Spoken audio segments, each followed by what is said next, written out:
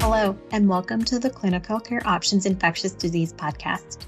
I'm your host, Jacqueline Meredith. This episode features Dr. Raymond Razanable, Professor of Medicine at the Mayo Clinic College of Medicine and Science in Rochester, Minnesota. In this episode, he discusses CMV management strategies beyond primary prophylaxis in solid organ transplant recipients. For the full online educational program, including downloadable slides, please visit the link in the show notes for this episode. Now let's get started and hear what he has to say about this topic. Despite all the preventive efforts, preemptive therapy, there's still a group of people that will develop CMV disease regardless of the preventive measures that we provide.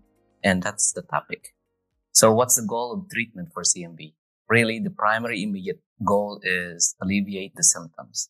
Get the fever away, get the patient better, resolve the syndrome, prevent organ-invasive disease from progressing, and preserve the organ. And in addition to that, we also prevent indirect effects by doing so, like preventing allograft loss, improving patient survival, as well as reducing the risk of opportunistic infections.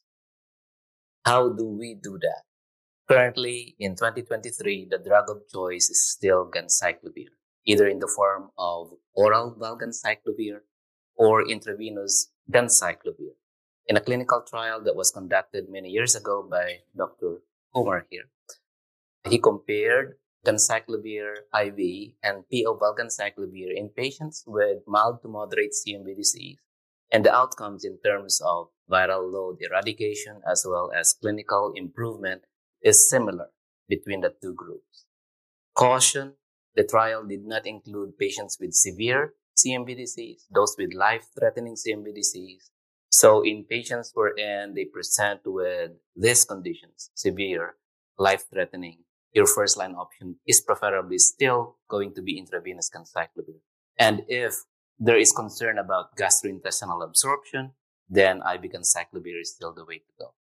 There are other drugs listed in the slide here. Acyclovir don't really work, valacyclovir don't really work for treatment. Cidofovir, foscarnet, they do work, but they are really highly toxic, so they're not considered first line. Letermovir don't have an approval for treatment. And then we will discuss about the role of maribavir. When you treat patients with CMV, you also, in addition to viral load monitoring, which is done weekly to assess viral response, you also have to check CMV, the CBC differential count to make sure that the patients are not developing myelosuppression from ganciclovir. Serum creatinine is also checked just to make sure that the doses of the drugs are adjusted accordingly based on renal function. And then the duration is highly individualized. There is no set specific time point wherein you stop. The only way to stop is if you know that the virus is gone and eradicated from the blood, and then the symptoms have resolved. And that highly varies among patients. And ideally, at the time point that you stop, the immunity should have recovered. And we will discuss some patients still don't have that by the time that the viral load is eradicated. This brings the question of secondary prophylaxis. So there's a lot of people who practice secondary prophylaxis to patients who are considered high risk of CMV relapse. Clinical studies have shown that relapse after treatment of CMV disease in solid organ transplant can be as high as 35% viremia recurrence. It's pretty high. And because of that, people are, or providers are giving antiviral prophylaxis secondary. Like when the viral load is declined to 0, they give prophylactic doses. But what's the data on that? The data there is really debated. Some work, some don't work. And part of that, I think, is because we don't know who needs them. And there's some idea as to who that group will be, and that will be patients who are highly immunosuppressed, as listed in the box here. Secondary prophylaxis is not recommended for everybody, but you may consider doing it in patients who you think are highly immunosuppressed, and that you should be able to either do that or closely monitor using CMV surveillance. You've heard about CMV-CMI from Dr. Imlay, and there's also a potential utility of CMV-CMI post-treatment. So in patients who have been treated, is there a role for CMV-CMI in these situations? And this is a study This was presented at ID Week last year, published this year on clinical transplantation. It's really a small study of 20 solid organ transplant recipients with CMV disease and viremia. And they got treated with ganciclovir or valganciclovir until the viral load has declined to undetectable levels. At the time that the viral load is undetectable, CMV-CMI was used using quantiferon assay. And what this graph shows is if the CMV-CMI is positive or detected, that means immunity has been attained. And even if you don't give secondary prophylaxis, the risk of relapse is zero. For those who don't achieve CMV-CMI positivity, that means the immunity has not yet been attained. The risk of relapse is higher. It's a relatively small study, but it does confirm a previous study from Toronto, wherein they also looked at 27 solid organ transplant recipients with CMV viremia, and they treated the patients until viral load is undetectable. And then they also measured CMV-CMI using quantiferon CMV. For those that have a positive CMV-CMI, that's in blue, the risk of relapse after treatment has been discontinued is basically almost zero without secondary prophylaxis. The red line there is actually patients whose CMV-CMI is negative at the time of viral eradication. So treatment is completed. But because the CMV-CMI is negative, these patients are given 2 months of secondary prophylaxis. When they stop the prophylaxis, there's still a high rate of CMV relapse in this patient population, about 69%. That's pretty high. And that really tells us that it's not a problem of antiviral therapy. It's a problem of immunity. So these are people that are probably over-immunosuppressed, so that the goal here now is not only to give antiviral therapy, but also give that antiviral therapy. It buys you time by allowing you to also reduce the immunosuppression. Talk to your transplant nephrologist and hepatologist to have them lay low on immunosuppression so that those T cells come back, so that when you stop the antiviral prophylaxis, the risk of CMV infection is reduced. So this is my schema of how do I prevent CMV relapse after treatment. It's a proposal using both the viral parameters as well as immune parameters to complement your clinical assessments. Timeline is at the bottom. The orange circles are CMV PCR assay. If they're positive, you give treatment. Once it turns negative, then you do CMV CMI if this is something that's available to you. If it's positive, then it's probably safe, most likely safe to stop antiviral treatment at that time. But if they're negative, you may consider secondary prophylaxis and at the same time allow for immune recovery by reducing the dose of immunosuppression. That brings us to another problem that we encounter in solid organ transplanters in transplantation with CMV. That's basically the resistant and refractory CMV disease that Dr. Humar had mentioned early on. The incidence varies from 0 to 3% depending on the duration of antiviral exposure. It's usually higher among mismatched patient populations. It's higher among those that are over-immunosuppressed, such as the lung transplant recipients, as well as intestinal and multivisceral transplant recipients. And then the clinical symptoms really highly vary. There are some that are just asymptomatic. There are some that are really tissue-invasive, leading to high rates of mortality and morbidity. And the outcomes is shown here: high rates of hospitalization, increased adverse reaction from the antiviral drugs that we use, foscarnet, cidofovir. They're highly toxic. There's also higher risk of rejection because we tend to reduce the immunosuppression. If we do it too much, then the organs will reject. And then studies have shown that patients with refractory and resistant CMV are associated with higher risk of long-term mortality. So risk factors are listed here. Lack of immunity is really a key risk factor, and that's your mismatched patient population. If they get too much T cell depletion, and then the multivisceral transplant. And then these are usually happening in patients who's had multiple prolonged antiviral exposures, as well as if the drug is not adjusted based on renal function. There are situations, I'm sure you've encountered them, wherein the patient goes on low-dose valganciclovir at the time that they get dismissed because the renal function is not good. But as the renal function recovers, many people forget to adjust up the dose of antiviral therapy. And if in cases like that, the risk of resistance goes high.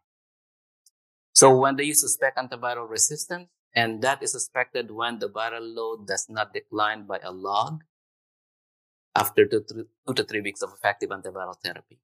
Or if the viral load continues to increase despite antiviral treatment, then you consider resistance. And this is most commonly seen in patients who've had persistent viral replication whose dose of antiviral drugs has not just been adjusted properly. So what do? You send the sample for testing. And there's Sanger sequencing, there's next generation sequencing, there's a lot of kind of assays that are now available looking at mutations in various genes, UL97, UL54, UL56, depending on the drug. And usually these assays can detect resistance if the viral load is 1,000 international units or higher. There are some that can actually detect it to as low as 500 international units per ml. But this is really important because it will guide you as to what will be the next line of treatment. This is really important because we need to treat aggressively refractory and resistant CMV because the outcomes as shown here in this case-controlled study originating from Washington, suggesting that the morbidity associated with resistant CMV is significantly worse, as well as the mortality both at 3 months as well as 6 months, or as well as 12 months, is worse in patients with ganciclovir-resistant CMV infection. So how do we treat refractory and resistant CMV? Most cases of refractory CMV are a problem of overimmunosuppression. So the first line there really, is there a way for us to reduce the immunosuppressive drugs? So it's a multidisciplinary effort. It's not reliant only on the ID folks. It is a combined decision between the patient, the transplant medicine specialist, as well as infectious disease. And then the next question to you is what antiviral drug to use? And those are the choices right there. Currently in 2023, you have cidofovir. No one wants to use that because of renal toxicity. You have foscarnet. Again, we try to avoid that just because of renal as well as metabolic toxicity. Some, particularly when the resistance is not high level, can go away with high level of high dose ganciclovir. Again, that's associated with a lot of myelosuppression. And then finally, a new drug that was really resurrected. This has been tried on since 2006, 2007, but finally got approved for refractory resistant CMV based on a clinical trial that we'll discuss. That's maribavir. And then there are other investigational drugs that we will discuss. What's maribavir? So maribavir, this is a drug that was recently approved for the treatment of refractory and resistant CMV. And this is based on this randomized open-label phase 3 study conducted in solid organ as well as stem cell transplant recipients with refractory CMV infections. What happened is these patients were randomized to either maribavir, which is the investigational drug, or an investigator-assigned treatment. And the investigator-assigned treatment could be foscarnet, cidofovir, or high-dose ganciclovir. And they were treated for 8 weeks. And the outcome is clearance of CMV from the blood at week 8. And as you could see in the graph of response is significantly higher in patients who receive maribavir compared to those who receive foscarnet, cidofovir, or ganciclovir. But the effect is not long-lasting. As you could see here, by week 12, there's a lot of relapse. At 16, there's a lot of relapse as well as 20. And again, this is an issue of probably overimmunosuppression, which goes back to the primary risk factors as to why patients develop refractory and resistant CMV. It's not mainly antiviral drug, but also immunosuppression. The advantage of maribavir is it is safer compared to foscarnet. So the risk of acute kidney injury is significantly lower, and the risk of neutropenia is significantly lower compared to ganciclovir. So this is a suggested algorithm as to how we treat refractory and resistant CMV. This came out earlier this year. If there is inadequate response to treatment, virologically or clinically, you check the drug, check the dose, you check for resistance, you reduce immunosuppression. If You're waiting for the resistance testing. You think this is a refractory CMV disease. You look at the viral load. If the viral load is low, then you go ahead and treat with maribavir. If the viral load is high, over concerns that maribavir resistance may happen soon, you start usually with foscarnet and then switch to maribavir once the viral load is better controlled. The caution with the use of maribavir is it does not have a central nervous system penetration. That's good. So if you're dealing with CMV retinitis or CMV encephalitis, this is not a good drug to use because it does not penetrate in those spaces. And once your resistance testings come back, you tailor it based on the resistance profile, and then you treat until the viral load is undetectable. And hopefully by that time, your immunity has come back and recovered. Other drugs that are mentioned, CMV, immunoglobulin, IVIG, these are adjunctive therapies. They're not used as primary. Dr. Humar had mentioned about the lower risk of CMV in patients who are on mTOR inhibitors such as sirolimus. Drugs that has been used such as artesunate and leflunomide, these are just basically anecdotal reports, no strong data to support their use. But I'd like you to focus on adaptive T cell, and that's because it supplements the lack of immunity in this patient. So if you have patients that are in this category, I consider reaching out to centers that are doing clinical trials on adaptive T cell treatment for the treatment of refractory CMV.